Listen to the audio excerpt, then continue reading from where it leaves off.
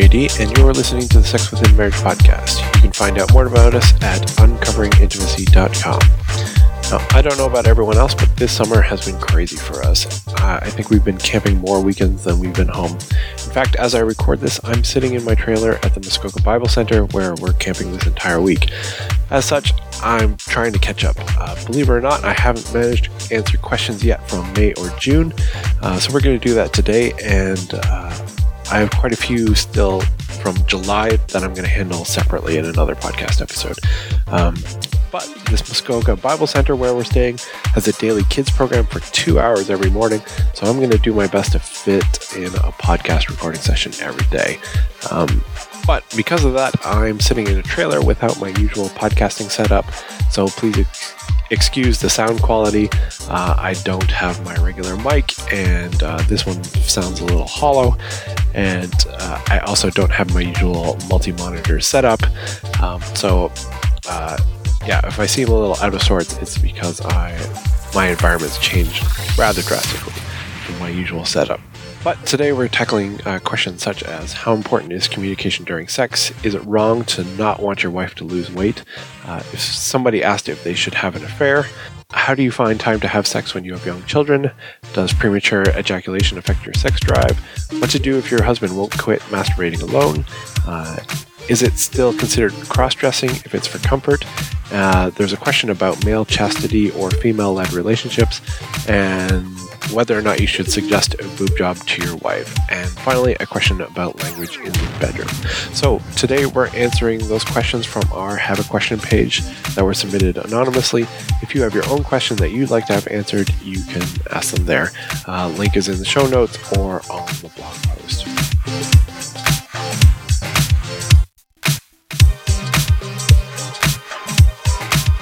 Alright, so let's get on to our questions.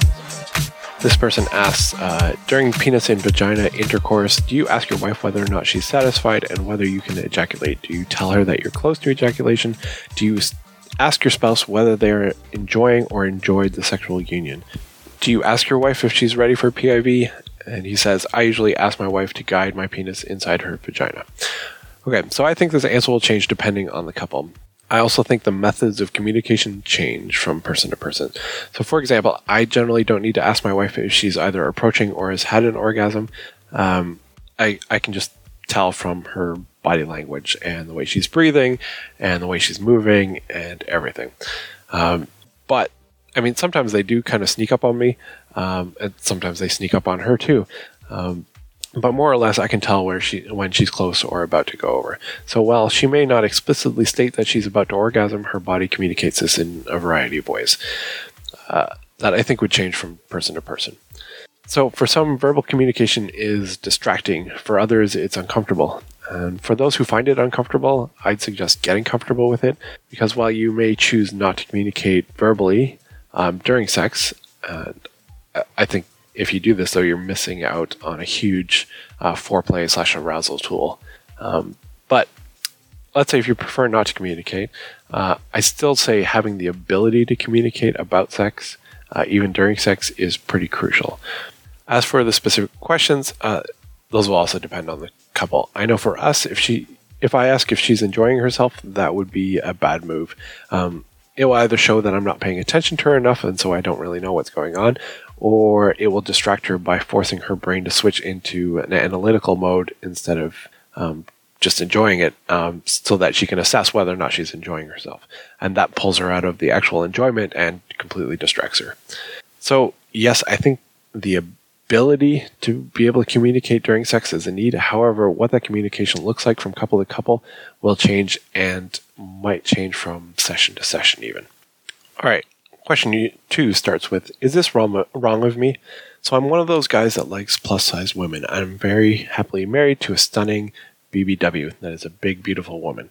My wife is very confident and we have a great sex life. She doesn't hide her body and is always naked around me in the bedroom. I think she's more sexy now than when we were first dating. She was thick then, and just as I thought she couldn't get any hotter, she gains weight and my eyes are glued to her. She does want to drop a few pounds though, which I admit I don't want her to, since I think she's at her sexiest. One day I asked her if I could have some naked pictures of her so I could always be able to see her body at her most beautiful. I know that I will still find her attractive, but there's something special about her body now, and I always want to have a piece of it. She said that she has a problem because she didn't want me having to go back to her fat nudes to get aroused for her. I told her that it wouldn't be that way, but I want to be able to keep her at her sexiest. Plus, I see it as a way of having my own Playboy, but of my wife, which is a turn-on for me.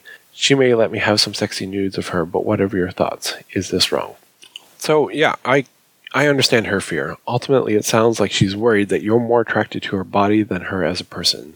So, by pushing this agenda for the reasons you're stating, you're not doing a lot to abate that fear. You're basically saying, well, this is the body I fell in love with, so I don't want it to change because I won't love it as much anymore. And even though you say, yes, you'll love her just as much, I think in her mind there's this kind of separation that, you're attracted to her body separately than the way that you're attracted to her. So to be honest, I'm curious if there's a porn habit here that specifically includes larger women that's feeding this mentality. I don't have a way to ask, so I won't assume, but it's a suspicion. Now, generally, our preferences tend to shift towards whoever we're focused on. So if we focus on our spouse in the present, then our preferences tend to shift more towards finding them more and more attractive as they were. They basically become our new standard of beauty. However, if you continue to focus on your wife in the past or how she is now, then as she loses weight, she'll continue to drift away from where you're choosing to put your focus, which is arguably not her, but rather a memory of her.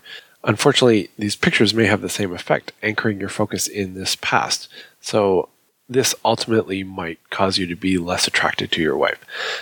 So is it wrong to enjoy the size of your wife is now? No, I don't think so. Is it wrong to stay anchored to a snapshot of her in history? Well, I think it's likely unproductive. I think God made our brains malleable in this way for a reason, so that we can shift and adapt to life as things change. If we choose to avoid using that neuroplasticity, that ability to change our brain, and it ends up harming our relationship, well, then that doesn't seem right. So ultimately, my guess is that your wife wants to lose weight to be healthier. My wife is also trying to lose weight to be healthier, so am I. And it's that desire to be healthier that I find attractive even more than the body changes. So I would say be open to find new ways to be attracted to your wife. Life will change, and you will, as will your wife. So just let it change and let your brain change with it. All right, our next question is, should you or shouldn't you have an affair? So this person writes, Dear J.A., I'll try to keep this brief and just give you the facts and the question. I've been married for 40 years. We have 2 grown married adult children and 5 grandchildren. My wife and I were both virgins when we got married. We have sex now only once a week, which she feels like she's doing me a favor. I have a high sex drive and hers is very low. All throughout our marriage, my wife has made snide and cutting remarks to me, and everything is always my fault. Since we got married, she knew she could do that because we were, in quotes, married, and divorce was out of the question. Now I feel stuck to be destined for this kind of treatment for the rest of my life. I began to wonder, what did I miss? If we try to talk about it, she only gets very mad and turns things around to make it my fault once again. She's completely let herself go as far as dressing sexy, looking sexy, or thinking or talking about sex because we are, quote, married. So I just get this feeling of, too bad, so sad. Am I just stuck? Question. So should I have an affair, which I know is wrong, because I feel I have no choice? What did I miss all these years? Decent treatment, plenty of sex, other? So these situations are hard. What makes it harder is that you've waited so long to deal with it. I wish people would get help at the beginning of these dynamics when they start to set in. 40 years in is a really big ship to try and move. It's not impossible. Definitely seen it done, even longer marriages, but it's not easy. So the good news is you are at least still having sex. That makes it a fair bit easier than trying to restart a sexless marriage. But the first issue is that an affair won't help. Yes, you may have some temporary fun, but at what cost? If you get found out, which is likely, you will ruin your reputation with your children and your grandchildren, not to mention potentially destroying any chance of improving your marriage. Leaving that sort of legacy to your family could have ramifications for generations. That's aside from the damage you'll do to your relationship with God because you know this is wrong. Secondly, it doesn't solve any of the underlying issues. You're abandoning your wife to her sickness, and yeah, I'm going to call it that. she's being selfish and contemptuous, but you're also sidestepping your own. Because if your wife's sickness is contempt, then yours is passivity, from the sounds of it. You spent 40 years taking this sort of treatment and ending up just feeling stuck. It's unlikely your wife will change if the dynamic stays stable, because why would she? She has everything that she wants. She gets what she wants out of it and feels like she's doing all right. So as long as she can blame you for everything and you just accept it, or at least don't challenge her on it, then she feels that she's in the right. So I think if you want things to improve and change, it's time to shift this dynamic. It's time to learn to set boundaries. It's time to become more personally powerful and less passive. At best, your wife will realize that she can't keep going the way that she is. At worst, you'll learn to accept the things outside of your control, but will also be able to change the things within your control, which is quite a bit. So towards this end, I suggest 2 books. The first is Boundaries in Marriage by Henry Cloud and John Townsend. This book is generally the go-to for people who want to learn about boundaries. It's a good start, but in all honesty, I deal with too many people who read this book and then miss the point. But it's a good foundation. The second one is Keep Your Love On by Danny Silk. This entire book isn't dedicated to boundaries, but the other topics that it touches on lay a better groundwork, I find, for understanding what a boundary is. Actually, I'd probably suggest you read this one first and then go read Boundaries in Marriage to go deeper in the topic of boundaries once you have a good foundation. Now, there's a lot to deal with that's really hard to answer in a simple question. I'd love to ask a bunch of questions. Please send me an email, and I'm more than willing to try to help out. Something you should know is that it's probably going to get worse before it gets better. If you start upsetting the balance of your marriage, she's probably going to get uncomfortable and then angry. And while that feels awful, it is generally actually a good sign. She's trying to make you back down from changing, and you just kind of have to push through that. So just a warning and a heads up, but it might be good for you to get some support and actually have somebody walk through this with you. The next question is, how do you find time to have sex when you have young children? Especially when you're breastfeeding and the baby wakes up frequently during the night so that you're super exhausted and always getting interrupted in the act. I'm guessing you might not be a proponent of co-sleeping, yet it's typical for many cultures and some are in circumstances where it's necessary. For example, a lack of bedroom/beds. I've heard of other people's tips for using other rooms or different times of day, etc. So I'm curious what the Christian perspective of all this is. So I'm sure the quote-unquote Christian perspective of this is all over the map, but I can give you mine as I'm a Christian, and hopefully that counts. So we've had 5 children. My wife has breastfed them all for at least a year, and we co-slept for all of them for quite a long time. So all that to say, yes, I'm a proponent of co-sleeping and breastfeeding and all that stuff. I'd also be lying if I didn't say it was a very trying dozen years or so. My 4-year-old still crawls into bed with us some mornings. Usually not me. It's usually after I'm already out of bed. But so how do you find time? You don't. You make time. You have more quickies than marathon sessions. If you have any marathon sessions at all, you look for opportunities when the baby has fallen asleep, when they're napping, etc. I remember sometimes if we were driving home from somewhere and a baby was asleep in a car seat, we would just leave them in the car seat. Like we'd bring the car seat in the house, but then leave them strapped into the car seat. And then we'd have sex. Because it's hard to transfer a baby from a car seat to a bed without waking them up sometimes. And sometimes we had sex with the baby on the bed asleep. And there's nothing wrong with that. It can be a bit awkward sometimes, and sometimes they wake up, but it's not the end of the world. They're a baby. They don't remember. And you get better at stopping and starting sex, better at recovering from interruptions. Sometimes when you stop, you don't get to start again. It happens. We've had sex interrupted by a kid throwing up, and then it's the next hour of cleaning up their room and changing the sheets and everything and getting them ready for bed and getting a bowl so they can throw up into that next time. And sometimes it just does not happen. You get better at that too. Sometimes you get better at letting the baby cry in the crib because one of you is close to orgasm, and an extra 10 to 30 seconds won't make much of a difference to the baby, but it'll make a huge difference to your marriage. And sometimes we just put some blankets on the floor and put the baby to sleep on the floor so that we wouldn't wake them while the bed was moving.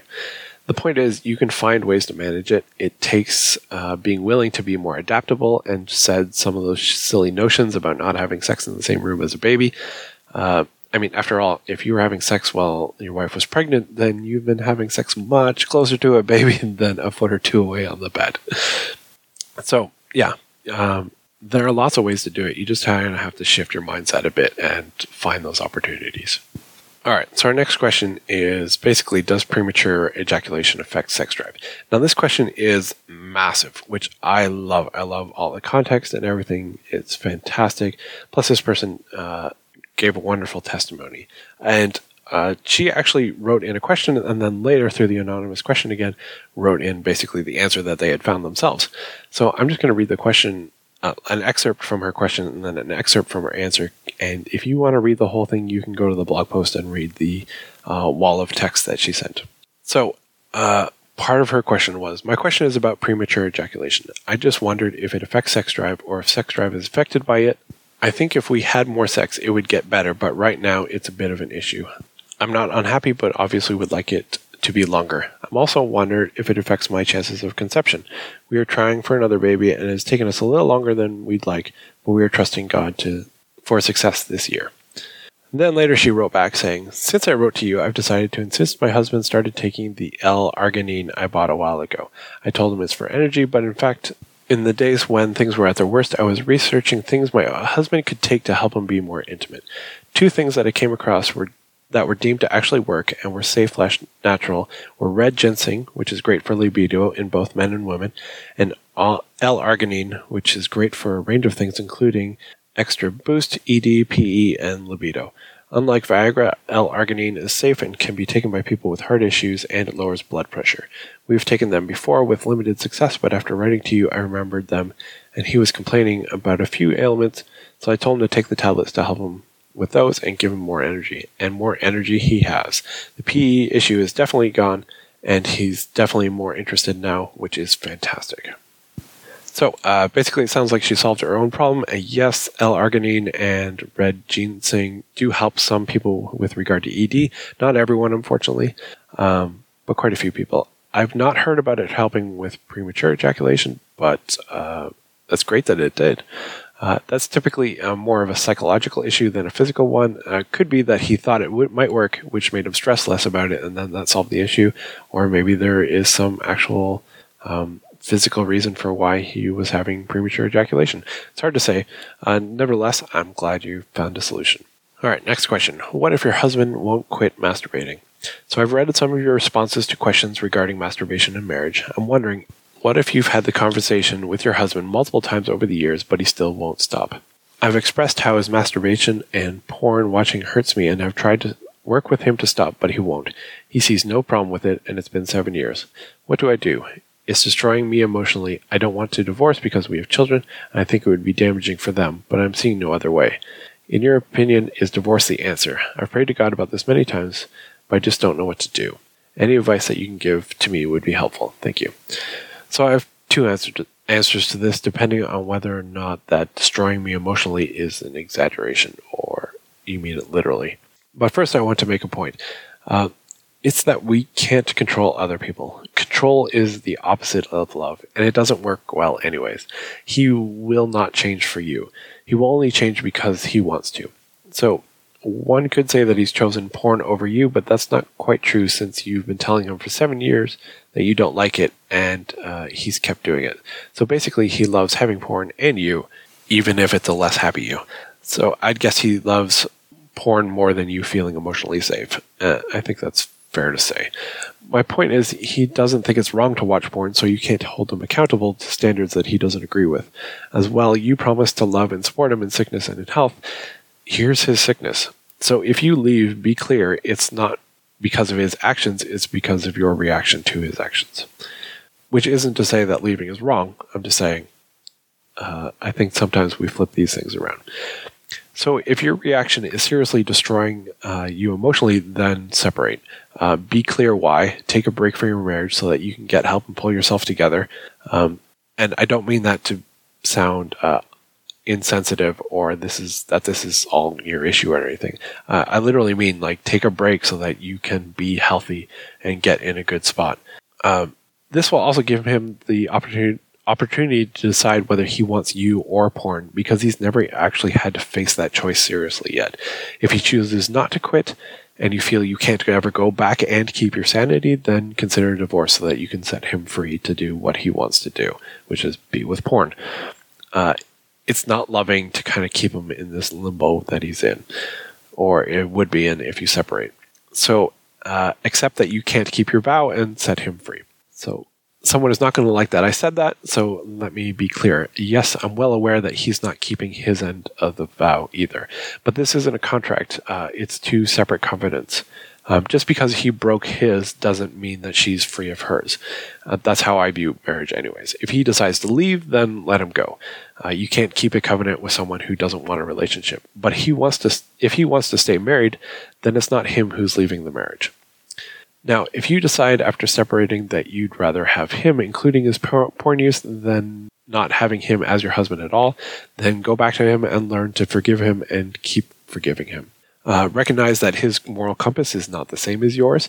This is going to cause a lot of heartache, but you can decide to either stay and bear it, or say you can't handle it and leave and let him have someone else who potentially can. That's my take. Of course, you have to decide for yourself what you're willing and able to do. If you can't keep the vow, if it will destroy you, then choose which is more important to your life or your vow. That choice will be different for different people. So as far as I can figure it out, that's the biblical answer taken from all the writings on the subject. We kind of have a mix of if they want to stay married, and if they break their vows, then you can leave. And this is the only way I can kind of see the two in harmony. You do what you can bear. There's no shame in saying that you can't stay. But be sure it's an I can't rather than an I'd rather not. And that's the best sense I can make about all the scripture on the topic of divorce and leaving and breaking vows and things like that. All right, and the next question is about cross-dressing, which this keeps coming up again and again from time to time. And this person writes, I read with interest your cross-dressing blog post. I understand your position regarding dressing as a woman, wig and all. Do you think this extends to wearing women's panties? The argument is that women's panties are sexier and more comfortable than men's underwear. The individual is not trying to look or feel like a woman, but be more comfortable. So the men and women in our support group for our blog seem suspicious about this one. For one, no one, neither men nor women, seemed to think that women's underwear was more comfortable than men's. That seemed a ludicrous statement. Secondly, the general suspicion was that this is a way to rationalize cross-dressing. So ultimately, act in accordance with your own convictions, but I'll admit I'm suspicious about the motivations for this one as well. And I think that's all I'm going to say about that. Question number 8. This person writes, sorry if this is too bizarre. I promise that I'm asking in good faith. And he says this because sometimes, actually quite a bit of the time, I get questions and I pose them to our support group in our forum. And they go, this is a joke, right? Like, I think they're just trying to get a rise out of you. And I don't think so. I think most of the time people are actually asking in good faith. They have serious questions. They're just so far out of the range of what most people deal with that they seem ludicrous. So anyways, this guy writes, sorry if this is too bizarre. I promise that I'm asking in good faith. What is your take on male chastity or female-led relationships? Can this be biblical or part of a God-fearing, healthy Christian marriage? I'm asking because I really don't know. Thank you for all the work you do for us earnestly striving for better marriages. So it's not too bizarre a question for me. In fact, I'm pretty sure I've dealt with this before, but I can't remember if it was on the blog or the podcast or just in an email. So anyone who's been reading my blog for a few years remembers way back, my wife and I co-wrote a sermon that we preached in our home church about husbands being the head of the household. I posted it in 2 parts, which you can get the links in the show notes. The point is, I'm pretty pro-husband-led marriage based on both the Bible and the physiological evidence, as well as my own personal experience of trying to be egalitarian when we first got married and having that fall into a mess, plus a lot of other husbands and wives going through similar experiences. I've yet to see a marriage where the wife is leading and it's happy. I've had a few people email me that say, yes, ours does, but I've never seen them, and I've never come in contact with them. Every time I talk to a wife who's leading and actually have more of an in-depth conversation, they tend to be miserable. As well, I did a survey a few years ago, and it showed that marriages where the wife leads are far more likely to be sexless, and almost always end up having a very low frequency of sex. Which, I mean, sex isn't the end-all and be-all of marriage, but it tends to be a pretty good barometer. As well, overall marriage satisfaction tended to be much lower too.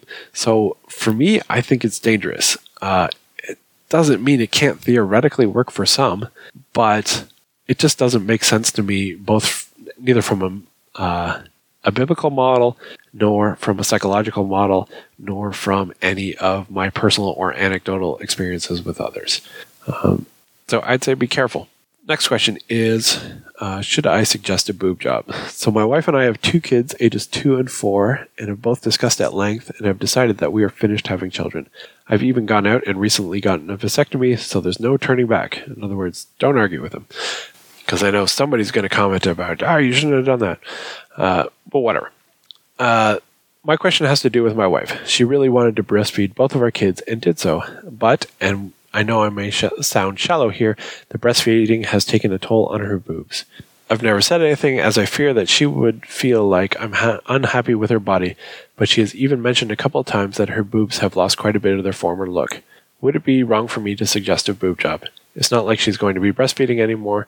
I think she would actually boost her self-image, and admittedly, selfishly speaking, it would be fun in the bedroom as well. Do you think I should try suggesting this? Is there a tactful way to go about this without being offensive and seemingly dissatisfied with her body? So here's another question that splits Christianity. Some will tell you to go for it. One of our supporters compared it to getting braces that fix children's teeth.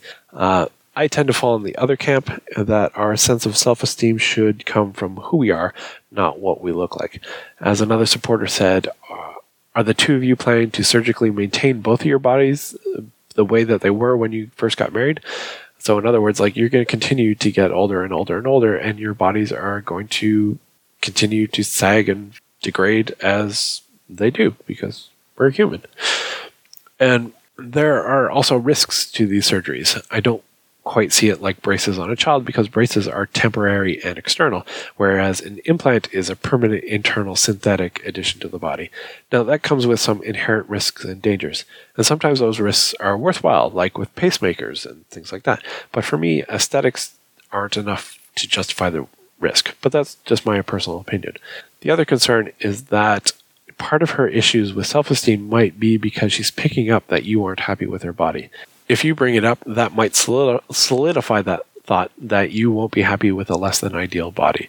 Now, while implants might shore up that sense of self-esteem temporarily as you both age, the rest of your body is going to start seeing other signs of wear. I mean, that's life. But now with this new confirmed suspicion that you are going to be very concerned about how she looks, it's going to degrade her self-esteem over time, and she'll be more and more concerned with how you see her. And I have no idea how to bring this up in a way that won't seem like you are dissatisfied. One of the people in our group said, wait till she brings it up, and then you can just say, yeah, if that's what you want to do. But for me, I'd put my efforts into building up her self-esteem in ways that show you are more concerned about who she is as a person than what her body looks like. And it's that love for her that forms your view of her body, which I mentioned in a previous question. All right, our last question is about language in the bedroom. So they write, "Hi JD, I have a question about language in the bedroom. In our household, we have very strict rules regarding cuss words, and that they are not allowed. However, a while back we ordered your sexploration list, and it got me thinking that it might be hot to use some choice words in the bedroom during sex. I'm not talking about using the Lord's name in vain, the F word, or anything hurtful or degrading. I know the Bible has some verses about not letting any corrupt communication come out of your mouth, and I'm assuming that counts for all areas of life. What are your thoughts? Thanks." I think this is one of those areas where there's a lot of confusion in Christianity. I actually wrote about this in a section of my Introduction to Talking Dirty ebook, which I'll link to as well. So I'm just going to cut and paste this section out of it, and I think it answers the question fairly well. So this was titled, "Is it okay to use," in quote, "dirty talk?" So I've been challenged a couple of times by people saying that they don't believe Christians should use coarse language. Too often we use modern words in order to interpret biblical commands. For example, we all know that one of the 10 Commandments is not to swear, right? Well, yes and no. Swearing used to be considered taking God's name in vain, in Exodus 20, verse 7. And that's what we are forbidden as Christians to do. However, more modern swearing typically describes vulgar language instead, and most people wouldn't consider taking God's name in vain as swearing at all. It's become commonplace, sadly. Another warning is not to curse, for example, in James 3 verse 10. But again, our modern language gets in the way. Cursing used to mean pronouncing a curse on someone, wishing them ill, or making known your hatred for them. Today, cursing means the same thing as swearing does, just using vulgar language. And so we have Christians who don't use vulgar language, but who curse and take God's name in vain. And everything's kind of gone backwards there. Now, I agree that Christians should not use vulgar language in their daily lives. It sends out the wrong message to non-Christians about our love and respect for God's creation. However, in the bedroom, behind closed doors, I believe certain words can be reclaimed. After all, I don't think words are good or evil. It's rather how we use them, the context, the tone, and the intent behind them. Even the Bible can be used inappropriately. And in the province next to mine in Canada, in Quebec, which I actually grew up 5 years in Quebec, some of the worst swear words there, or the most vulgar language, are derived from things related to the church because of their whole history of the church kind of having a theocracy and ruling with an iron fist in Quebec. So when there was kind of this whole rebellion going around, their language shifted so that words related to communion, to the tabernacle, the sacraments, chalices, pretty much anything said about the church with the right inflection are considered extremely rude language, like worse than the F word almost. So the point is, words can be used inappropriately, and that's wrong. So what is the appropriate use for these words? And I think that's up to each couple to decide whether or not certain words are appropriate in their own bedroom between the two of them. Used appropriately in the bedroom, between spouses, these words can take on a different meaning than our culture gives them. My wife never uses foul language. However, inside the bedroom, these same words, when occasionally spoken by her, bring excitement and passion.